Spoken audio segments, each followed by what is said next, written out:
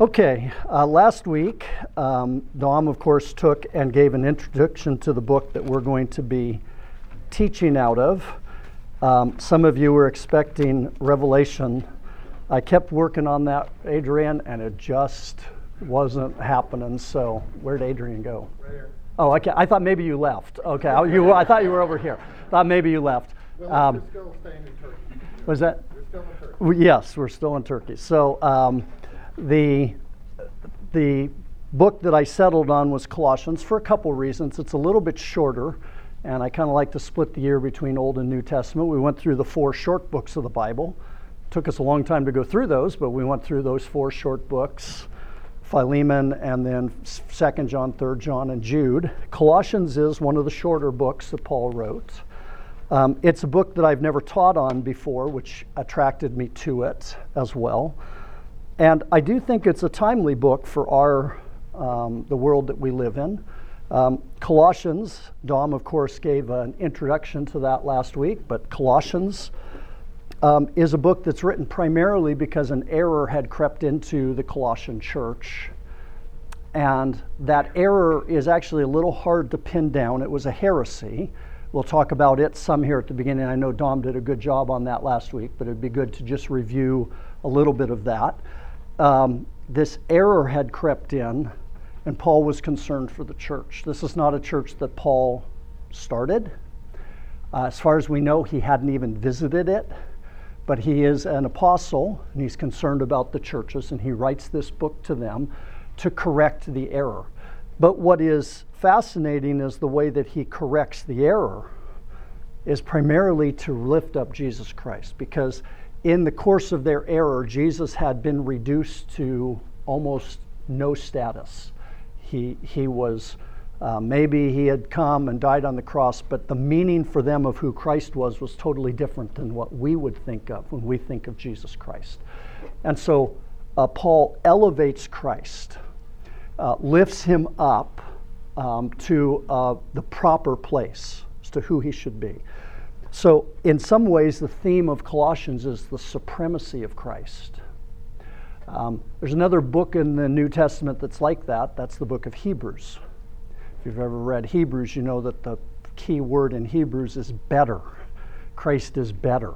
He's better than all these other things. Colossians does something similar. It's going to say, here's what you believe, but here's what's true about Jesus Christ. And if you have the proper view of Jesus Christ, then those heresies will fade away. I think that's true in our society as well, isn't it? There's a lot of junk out there. There's all sorts of, there's the New Age movement, and there is people who are just rejecting that God exists. You hear it all the time now. Well, I'm not religious, but I'm spiritual. Well, what does that even mean? I guess it means you believe in some sort of higher force, higher power, but you have nothing tangible there to deal with. There's no facts behind your spirituality. We have radio preachers that are teaching heretical teachings, denying Christ or the importance of Christ, and very, very popular. Just go into, sadly, some Christian bookstores, go over to Kmart and walk through their book aisle and look at all the devotional literature, and don't buy any of it because it's all bad, right? Or most of it. There might be some good in there, but you're going to have to weed through it. We live in a society that's going to have some of the same issues. And the solution is the same. Raise up Jesus Christ. Lift him up. So let me just really quickly go through and look at the heresy that was there. And again, I know Dom did this last week, but it'd be good as we start to do it. The first thing is that Paul calls what they're dealing with, he doesn't call it necessarily religion, he calls it a philosophy. If you look at verse 2:8 in Colossians, Colossians 2:8, Paul refers to this as an empty philosophy. See to it that no one takes you captive by philosophy and empty deceit according to human tradition. These are Greeks. Philosophy is a big deal. They sit around and they think about everything, and if your thoughts seem superior to somebody else or you can argue for your thoughts, then those thoughts are have some value. And Paul's saying, no, this is just a philosophy. This isn't based in anything. Second, they placed great emphasis, apparently, on circumcision, feast days, and Sabbaths, and dietary laws. Does that tell you that they were either Jews or were they just strongly influenced by the Jews? We don't know, and that's the thing. We don't know much about it. All we're doing is picking up little pieces from the book itself. And so let's look at a couple of those verses. Chapter 2, verse 11. The philosophy is kind of described. It says, it's talking about circumcision. Him you also were circumcised with the circumcision made without hands, by putting off the body of the flesh by the circumcision of Christ. Paul addresses circumcision. There probably was a teaching similar to in Galatia that you have to be recircumcised, or you have to be not recircumcised, you have to be circumcised to be a believer. Then if you keep on going, jump down to verse 14. It says, by canceling the record of debt that stood against us with its legal demands, this he set aside, nailing it to the cross, referring to the legal demands of the law. Jump down to verse 16. Therefore, let no one pass judgment on you in questions of food and drink, or with regard to a festival or a new moon or a Sabbath. These are a shadow of the things to come, but the substance belongs to Christ. So there was teachings that you have to obey the dietary laws. Now, the question will be, and we'll answer it in a second, Matt, so just hold on to it. Does that mean there's a Jewish element here? There might be. But it also might be that it is a philosophy that just added in some Jewish elements to it, and there might be a reason for doing that. There was an emphasis on powers. We could call them angels or principalities, powers that were to be worshipped or placated. Worshipped may not be the right word, but there were some other beings out there that were important enough that they needed to be taken into account. So look at chapter 2, verse 15. Excuse me. It says, he disarmed the rulers and authorities and put them to open shame by triumphing over them in him. And if you go down to verse 18, let no one disqualify you, insisting on asceticism and worship of angels, going on in details about visions puffed up without reason by his sensuous mind, and not holding to the head, from whom the whole body, nourished and knit together through its joints and ligaments, grows with a growth that is from God. And then you may have heard it in there. There was also an ascetic element to it. There was some form of asceticism involved. As far as we know, this type of thinking didn't take place in other places. In other words, this mishmash of ideas. There was a philosophy at the time which said that the flesh is evil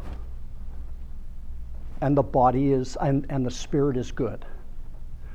All right? Flesh is evil, spirit is good. By the way, is that still with us? Yeah? There's kind of that belief that the flesh is evil and the spirit is good, and we get a little bit of that from Paul when he refers to the evil part of our nature as the flesh. But they actually thought that this stuff we were made of was evil. All right? Well, then how does God communicate with man? And the idea was that God was up here and he was spirit, and man was down here and he was flesh and evil. And so what happened was, from God came emanations, beings that were intermediaries between God and man. And the first being, I'm just going to use, I don't know if they would have ever used these numbers, but the first being is 90% God, 10% flesh. Okay, so God communicates with this being that's just slightly below him. By the way, we'd have a problem already with God's holiness, right? What difference if it's 10% impure? But even so, how does God communicate with man? You've got God up here, and then this being that's sort of a hybrid, and then that one communicates one that's 80% spiritual and 20% physical, and all the way down until we get to who? Jesus Christ, right? Jesus Christ is God representing. So all of these angels and angelic beings are between God and man, and Christ becomes the lowest of those beings. What does that do to our understanding of Jesus Christ? What does that do to our understanding of Jesus Christ? He's nothing. He's just one out of this string. What we really want to do is get back up to the top, to the spiritual. So they would focus on the spiritual aspect of their life without any idea of how to do that. And you usually swung over into one of two separate camps. You either just said that the body is so evil, don't even worry about it, just focus on the spiritual. Live your life however you want, live a debauched lifestyle, and just have as much pleasure as you want, but just concentrate on your spirit. Okay? The other aspect was to say, no, we put our flesh down. We give no pleasure to the flesh. We become very ascetic in our thinking so that we separate ourselves and we deny ourselves food and drink and pleasure of any form so that the spirit is allowed to grow. Okay? Those are the two things that have taken place. Now here's what I think's happened, Matt. They've got that basic mentality, and what they did was they took a little patina of Judaism and dropped it into there, right? Because the Jews asked for circumcision, which is a cutting off of the flesh, and the Jews had dietary laws, and the Jews had their feast days, and all of these rules, but I don't think they were Jews. I think they simply adopted that as part of it. Gave it kind of a patina of spirituality. And the point is that it's all man-made, right? None of it's true. And Paul is saying we need to deal with that particular issue. How do I deal with it? I'm not going to get into a philosophical arguing match. I'm going to lift up Jesus Christ, right? We're going to show you who Jesus Christ is. And if you want to be over here, then you either don't understand who Christ is or you're just extremely foolish. So watch what it says about Jesus Christ. Go to Colossians chapter 1, verse 15, in one of the great passages in the New Testament. Talking about, in mind, says the preeminence of Christ. And by the way, this is all through this book. It's not just here. We're going to see it all the way through. That Christ just is exalted as we go through. But here we go, first Colossians 1:15. He, talking about Christ, is the image of the invisible God, the firstborn of all creation. By the way, that is a interesting choice of words, because you could say, well, he's firstborn. That means he was created. But firstborn means preeminent, means overall. In creation, he is over all of creation. He's the preeminent. The firstborn was the preeminent son. He is the image of the invisible God, the firstborn of all creation. For by him all things were created in heaven and earth, visible and invisible, whether thrones or dominions or rulers or authorities. All things were created through him and for him. And he is before all things, and in him all things hold together. And he is the head of the body, the church. He is the beginning, the firstborn from the dead, that in everything he might be preeminent. For in him all the fullness of God was pleased to dwell, and through him to reconcile to himself all things, whether on earth or in heaven, making peace by the blood of his Christ, of his cross. So we see all of the things that Jesus is, and it's nothing like what they were believing. And as a result, Christ is lifted up and glorified. So that's kind of a review. I know Dom did a lot of that last week, and many of you were here and heard that. But it's important to have that foundation as we start the book. Any comments or questions on to this point. Would firstborn refer to Adam at all in this text? No. Was that? Would firstborn refer to Adam at all in this context, or no? I don't think so. Adam was the firstborn of humanity, but actually Christ is the firstborn of all creation, and of course is greater than Adam himself. Of course, way greater than Adam. He's the second Adam who brings life instead of death. So, all right. Yeah, I'd have to think. I don't know if Adam's talked about a lot in Romans 5 when it compares the first Adam with the second Adam. So, all right. Well, then let's do this. Let's take. Yep. Oh, Ryan. Would this be one of the passages? I know Jehovah's Witnesses would say that Christ is a lesser God. Yeah. Would this be one of the passages that they would twist and say he's the firstborn that Yeah. was created? That's right. Since he's the firstborn of creation, then he is a created being. But again, firstborn of all creation, if you go to the end of that passage, remember, it kind of clarifies that he's the firstborn from the dead so that he may be preeminent. The idea here is that Christ taking on flesh is the preeminent one of all physical, of the entire created universe, because he did take on flesh.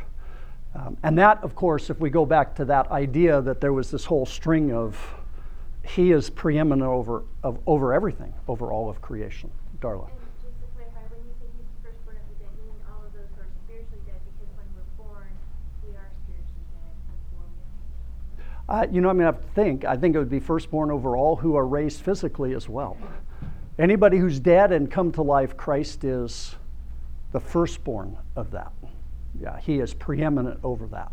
He is the one who gives life to those who are dead. So, all right, any other comments before we go on? All right, I had hoped to get through verse 8. I don't know if we're going to do that, but let's start. We have an introduction, and then we have a thanksgiving, and then we have a prayer. Paul introduces himself and the book, and then he gives a little prayer of thanksgiving for the Colossians themselves. He offers up thanksgiving to God, and then he offers a prayer for them. Not every book does this in the New Testament. In fact, I took some time this week and went through and looked at the different books. Only Ephesians and Philippians and Colossians begin with both a kind of a hymn of thanksgiving, or telling them what he's thankful for, and then a prayer that they offer for him. Some of them offer thanksgiving, some will be a prayer. There's one book that doesn't do any of those. You might know what it is. It's Galatians. Read Galatians. Paul gives his intro, and immediately he is blasting them because of their heresy. I mean, it is, right? It's Paul, an apostle of Jesus Christ, and then I am amazed that you are so quickly departed from the gospel. I actually think that's a little significant because this is a similar book. There's an error that's being written about. But he still finds something to be thankful for, which means that either the heresy hasn't gone as deep, or the heresy isn't as serious to Paul as the one in Galatia, or there's something different, or maybe because Paul doesn't have a relationship with this church. He feels like to spend some time telling them about the good things is important. You start off by talking to somebody. If you write a letter, they've never even met you before, and immediately you're blasting them, that may not be the most effective thing to do. But I just think it's interesting. There is a difference between this and the other book that's like it, which is Galatians. So let's go ahead and look at the introduction. It's a pretty standard introduction. Paul, an apostle of Christ Jesus, by the will of God, and Timothy, our brother, to the saints and faithful brothers in Christ at Colossae, grace to you and peace from God our Father. Those of you who know your New Testament know that that is how Paul starts many, many of his books. Most of the books, unless he has a very close personal relationship, his first thing he'll do is tell them he's an apostle. What's an apostle? What's the word mean? One who has seen Christ Yeah, it's actually one who's seen Christ and been commissioned by Christ. The word apostle actually means a sent one. He's one who's been sent. In some ways, missionaries are apostles. They're sent out by the church, but they don't have apostolic authority like Paul would. So he is an apostle. He is an apostle of Christ Jesus. That's who he has been sent to represent, is Christ Jesus.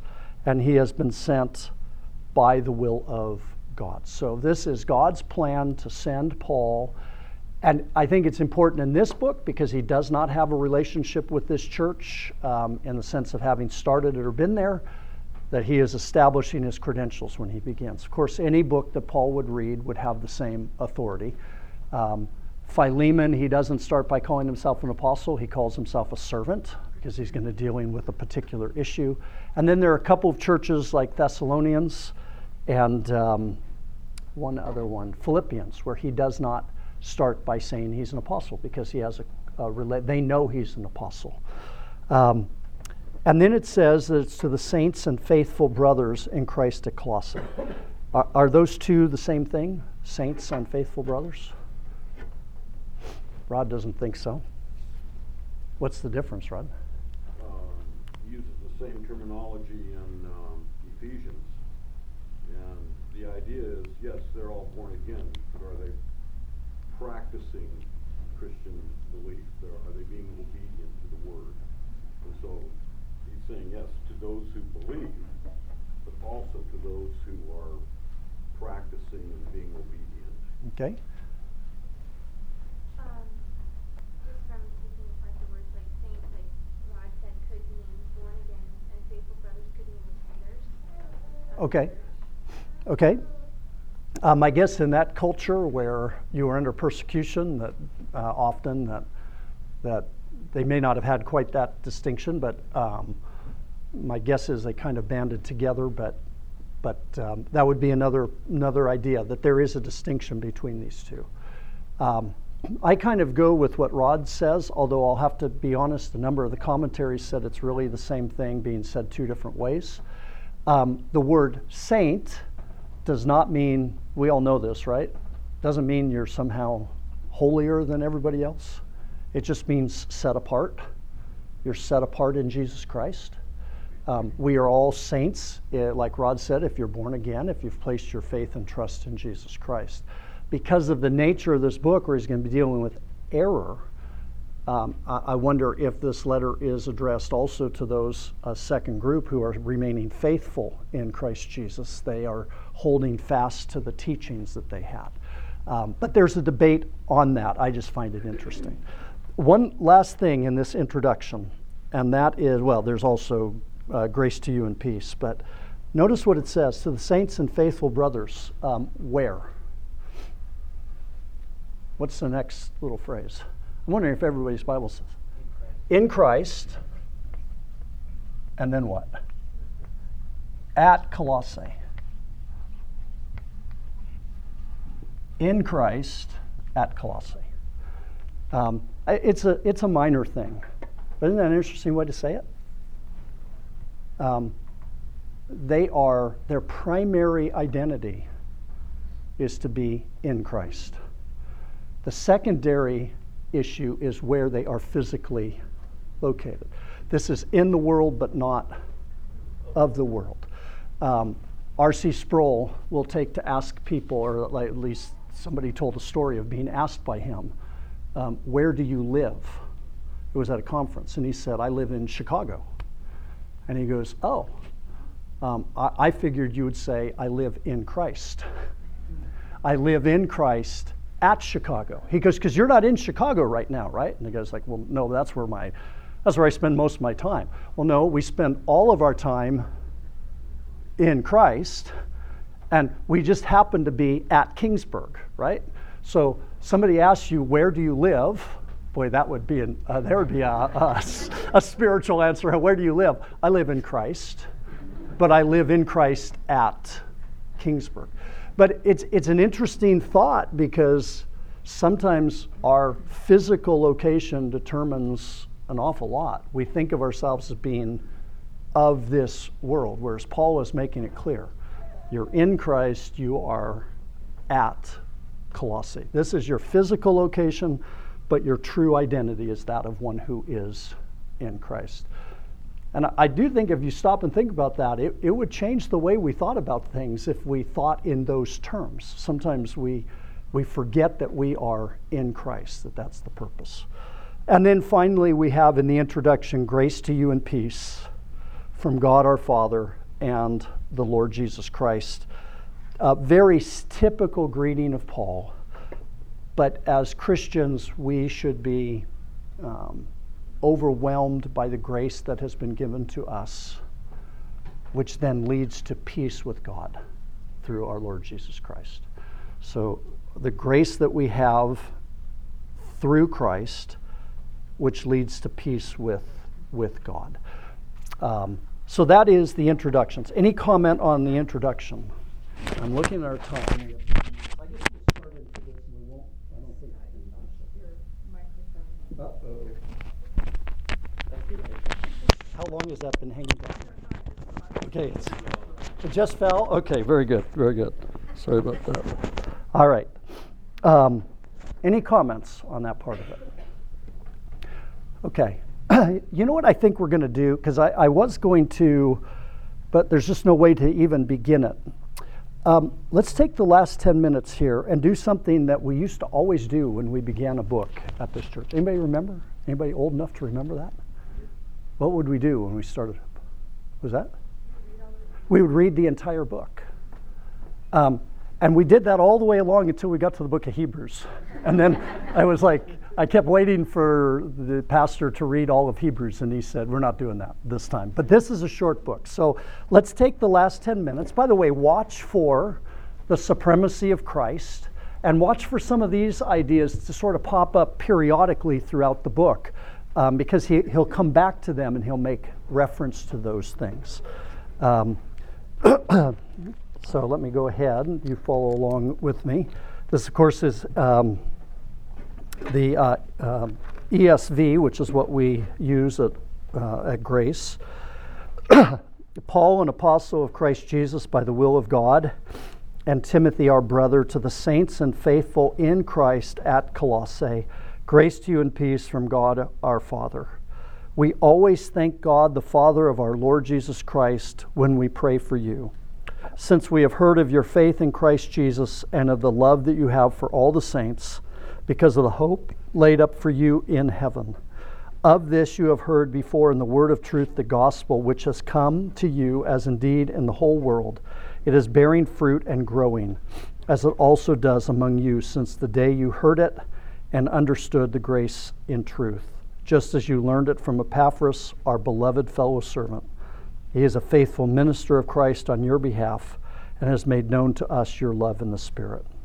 And so from the day we heard, we have not ceased to pray for you, asking that you may be filled with the knowledge of His will in all spiritual wisdom and understanding, so as to walk in a manner worthy of the Lord, fully pleasing to Him, bearing fruit in every good work and increasing in the knowledge of God.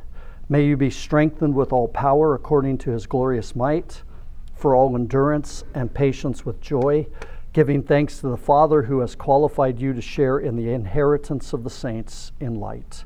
He has delivered us from the domain of darkness and transferred us into the kingdom of His beloved Son, in whom we have redemption, the forgiveness of sins. He is the image of the invisible God, the firstborn of all creation, for by Him all things were created in heaven and on earth, visible and invisible, whether thrones or dominions or rulers or authorities. All things were created through Him and for Him. And He is before all things, and in Him all things hold together. And He is the head of the body, the church. He is the beginning, the firstborn from the dead, that in everything He might be preeminent. For in Him all the fullness of God was pleased to dwell, and through Him to reconcile to Himself all things, whether on earth or in heaven, making peace by the blood of His cross. And you, who once were alienated and hostile in mind, doing evil deeds, He is now reconciled in His body of flesh by His death, in order to present you holy and blameless and above reproach before him. If indeed you continue in faith, stable and steadfast, not shifting from the hope of the gospel that you had heard, which has been proclaimed in all creation under heaven, and of which I, Paul, became a minister. Now I rejoice in my suffering for your sake, and in my flesh I am filling up what is lacking in Christ's affliction for the sake of his body, that is, the church, of which I became a minister, according to the stewardship from God that was given to me for you, to make the word of God fully known, the mystery hidden for ages and generations, but now revealed to his saints. To them God chose to make known how great among the Gentiles are the riches of the glory of this mystery, which is Christ in you, the hope of glory. Him we proclaim, warning everyone and teaching everyone with all wisdom, that we might present everyone mature in Christ. For this I toil, struggling with all his energy that he powerfully works within me. For I want you to know how great a struggle I have had for you, I have for you and for those at Laodicea, and for all who have not seen me face to face, that their hearts may be encouraged, being knit together in love, to reach all the riches of full assurance of understanding and the knowledge of God's mystery, which is Christ, in whom are hidden all the treasures of wisdom and knowledge. I say this in order that no one may delude you with plausible arguments. For though I am absent in the body, yet I am with you in spirit, rejoicing to see your good order and the firmness of your faith in Christ. Therefore, as you received Christ Jesus the Lord, so walk in him, rooted and built up in him and established in the faith, just as you were taught, abounding in thanksgiving. See to it that no one takes you captive by philosophy and empty deceit, according to human tradition, according to the elemental spirits of the world, and not according to Christ. For in him the whole fullness of deity dwells bodily, and you have been filled in him, who is the head of all rule and authority.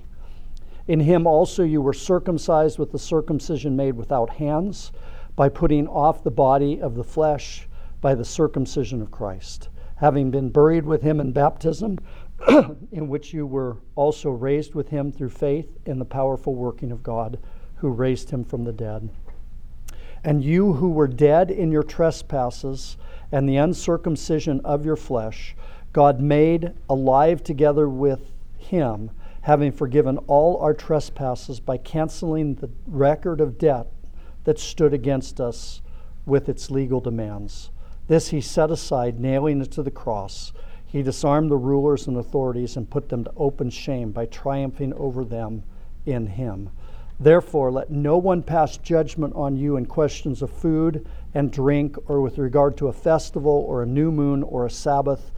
These are a shadow of the things to come, but the substance belongs to Christ. Let no one disqualify you, insisting on asceticism and worship of angels, going on in detail about visions puffed up without reason by his sensuous mind, and not holding fast to the head, from whom the whole body, nourished and knit together through its joints and ligaments, grows with a growth that is from God. If with Christ you have died to the elemental spirits of the world, why, as if you were still alive in the world, do you submit to regulations? Do not handle, do not taste, do not touch, referring to things that all perish as they are used according to human precepts and teachings. These have indeed an appearance of wisdom in promoting self-made religion and asceticism and severity to the body, but they are of no value in stopping the indulgence of the flesh. If then you have been raised with Christ, seek the things that are above, where Christ is, seated at the right hand of God. Set your minds on the things that are above, not on the things that are on earth. For you have died, and your life is hidden with Christ in God. When Christ, who is your life, appears, then you also will appear with him in glory. Put to death, therefore, what is earthly in you: sexual immorality, impurity, passion, evil desire, and covetousness, which is idolatry. On account of these, the wrath of God is coming. And these you too once walked when you were living in them. But now you must put them all away: anger, wrath, malice, slander, and obscene talk. Do not lie to one another, seeing that you have put off the old self with its practices and have put on the new self, which is being renewed in knowledge after the image of its creator. Here there is not Greek nor Jew, circumcised and uncircumcised, barbarian, Scythian, slave, free, but Christ is all and in all. Put on then as God's chosen ones, holy and beloved, compassionate hearts, kindness, humility, meekness, and patience, bearing with one another, and if one has a complaint against one another, forgiving each other, as the Lord has forgiven you, so you must also forgive. And above all these things put on love, which binds everything together in perfect harmony. And let the peace of Christ rule in your heart, to which indeed you were called in one body. And be thankful. Let the word of Christ dwell in you richly, teaching and admonishing one another in all wisdom, singing psalms and hymns and spiritual psalms, with thanksgiving in your heart to God. And whatever you do in word or deed, do everything in the name of the Lord Jesus, giving thanks to God the Father through him. Wives, submit to your husbands as is fitting in the Lord. Husbands, love your wives and do not be harsh with them. Children, obey your parents in everything, for this pleases the Lord. Fathers, do not provoke your children, lest they become discouraged. Slaves, obey in everything those who are your earthly masters, not by way of eye service as people pleasers, but with sincerity of heart, fearing the Lord. Whatever you do, work heartily as for the Lord and not for men, knowing that from the Lord you will receive an inheritance, the inheritance as your reward. You are serving the Lord Jesus Christ, for the wrongdoer will be paid back for the wrong he has done, and there is no partiality. Masters, treat your slaves justly and fairly, knowing that you have a master in heaven. Continue steadfastly in prayer, being watchful in it with thanksgiving. At the same time, pray also for us, that God may open to us a door for the word, to declare the mystery of Christ, on account of which I am in prison. Therefore, I may make it clear, which is how I ought to speak. Walk in wisdom toward outsiders, making the best use of the time. Let your speech always be gracious, seasoned with salt, so that you may know how you ought to answer each person. Tychicus will tell you all about my activities. He is a beloved brother and faithful minister and fellow servant in the Lord. I have sent him to you for this very purpose, that you may know how we are, and that he may encourage your hearts. And with him Onesimus, our faithful and beloved brother, who is one of you. They will tell you of everything that has taken place here. Aristarchus, my fellow prisoner, greets you, and Mark, the cousin of Barnabas, concerning whom you have received instruction. If he comes to you, welcome him. And Jesus, who is called Justus. These are the only men of the circumcision among my fellow workers for the kingdom of God, and they have become a comfort to me. Epaphras, who is one of you, a servant of Christ Jesus, greets you, always struggling on your behalf in his prayers, that you may stand mature and fully assured in the will of God, in all the will of God. For I bear him witness that he has worked hard for you and for those in Laodicea and in Hierapolis. Luke, the beloved physician, greets you, as does Demas. Give my greetings to the brothers at Laodicea and to Nympha and the church in her house. And when this letter has been read among you, have it also read in the church of the Laodiceans. And see that you also read the letter from Laodicea. And say to Archippus, see that you fulfill the ministry that you have received in the Lord. I, Paul, write this greeting with my own hand. Remember my chains. Grace be with you. So, as you can see, it's a rich book. It's hard to read through that, I know. It's easy to get lost as we go through, but it is a magnificent book, lifting up Christ, explaining what it means to love each other and to be faithful to Jesus Christ. So we've got a good few weeks ahead of us. Let's go ahead and close in prayer.